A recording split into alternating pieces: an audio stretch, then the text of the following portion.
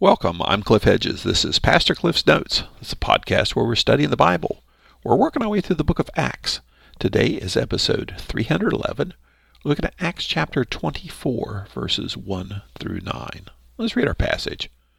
5 days later, Ananias the high priest came down with some elders and a lawyer named Tertullus. These men presented their case against Paul to the governor. When Paul was called in, Tertullus began to accuse him and said, "We enjoy great peace because of you, and reforms are taking place for the benefits of this nation because of your foresight. We acknowledge this in every way and everywhere, most excellent Felix, with utmost gratitude. But so that I will not burden you any further, I request that you would be kind enough to give us a brief hearing. For we have found this man to be a plague, an agitator among all the Jews throughout the Roman world, and a ringleader of the sect of the Nazarenes. He even tried to desecrate the temple, and so we apprehended him. By examining him yourself, you will be able to discern the truth about these charges we are bringing against him." The Jews also joined in the attack, alleging that these things were true. Well, Paul's in Caesarea. Paul had been mobbed at the temple complex. Some people from Asia, some Jews from Asia, had accused him of bringing a Gentile into the inner courts of the temple, and so they dragged him out of the inner courts and were in the process of beating him to death when the Roman soldiers showed up and rescued him from the mob. The Roman soldiers assumed he was some kind of Egyptian terrorist, and then discovered that he spoke actually very well educated Greek, and so obviously he wasn't the Egyptian terrorist, and Paul asked permission then to address the crowd. He did in Aramaic, and he told them of his faithfulness to the Jewish faith, and that the Messiah had appeared to him. And it took a major downturn when he said, "And the Messiah sent me to the Gentiles." That's when the riot recommenced. And so the Roman soldiers took him into the barracks. They were going to interrogate him by whipping him until they discovered that he was a Roman citizen. So they couldn't do that. So the commander of the Roman troops took him to the Sanhedrin, the ruling Jewish council, and they obviously weren't going to be very cooperative with Paul. So Paul saw that there was Sadducees and Pharisees, and proclaimed himself to be a Pharisee, which he was, and that he had a hope in the resurrection, which started a big fight in the Sanhedrin. So the Roman commander took Paul away from there.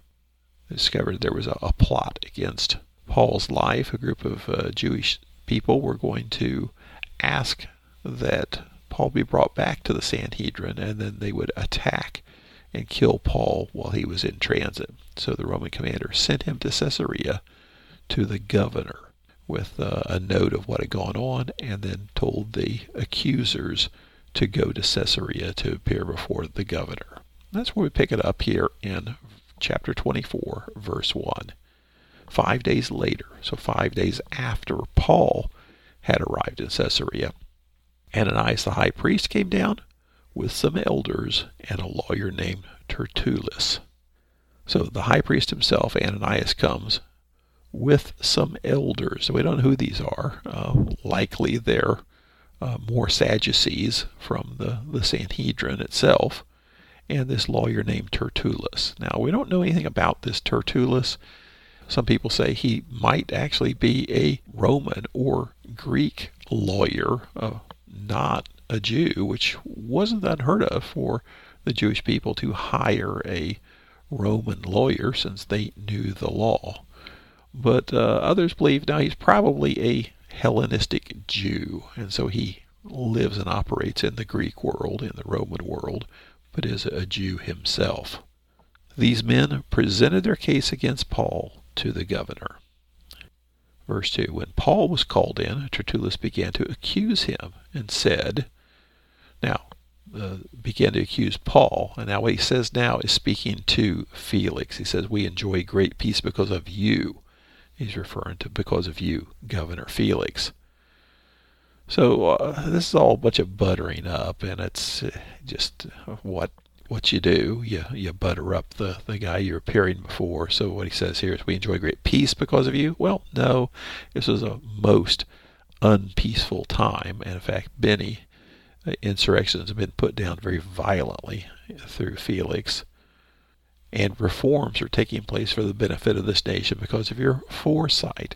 Now, both these are big Roman things. The Romans like to refer to their foresight as far as being able to manage communities.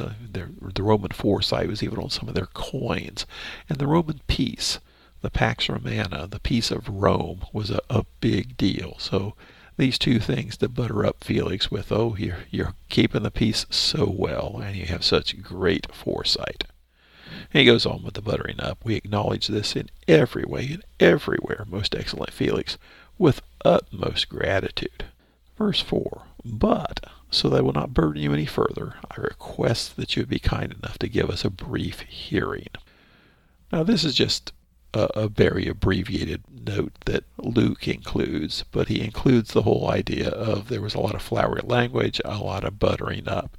Who knows how long it actually went on, because you could read this in just a few seconds.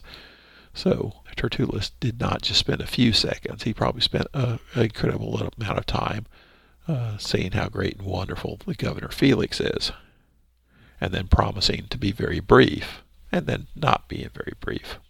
Verse 5, for we have found this man to be a plague, an agitator among all the Jews throughout the Roman world, and a ringleader of the sect of the Nazarenes. There's 3 charges that he brings here against Paul. In verse 5, his first charge is that he's a troublemaker. Refers to him as a plague. Some translations say a pest. He says an agitator among all the Jews throughout the Roman world. So he's an agitator. He causes trouble. He is a threat to the peace. He has a habit of subverting law and order, not just in Jerusalem, but throughout the Roman world. So charge 1 is he's an agitator. He's a threat to the peace. Charge 2 is he's a ringleader of the sect of the Nazarenes. Now, this is somewhat true in that he is a leader in the Christian community. So you could call him a ringleader of the sect of Nazarenes.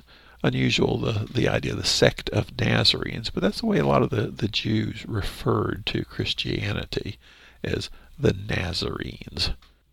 And an important thing here is if Felix responds positively to these charges, then some of this can spill over to the idea that the Nazarenes, this sect, is a dangerous sect. So this has some implications to it. Then verse 6 is the third charge. He even tried to desecrate the temple, and so we apprehended him. So this attempted desecration of the temple says he even tried to desecrate the temple. As will come up later is, how are you going to prove this? The people who are accusing him of that are not here. One of the ancient versions called the Western Text, and this actually shows up in the King James Version, has a little bit of extra words here. And so so we apprehended him and intended to judge him according to our law when Lysias, the military commander, came on the scene and took him out of our hands with great violence, ordering his accusers to come to you. Well, if you read what Luke told us back earlier about the events as they actually happened, the Roman commander did not come and apprehend him with great violence. They were already doing great violence to Paul, and the Roman commander put a stop to that.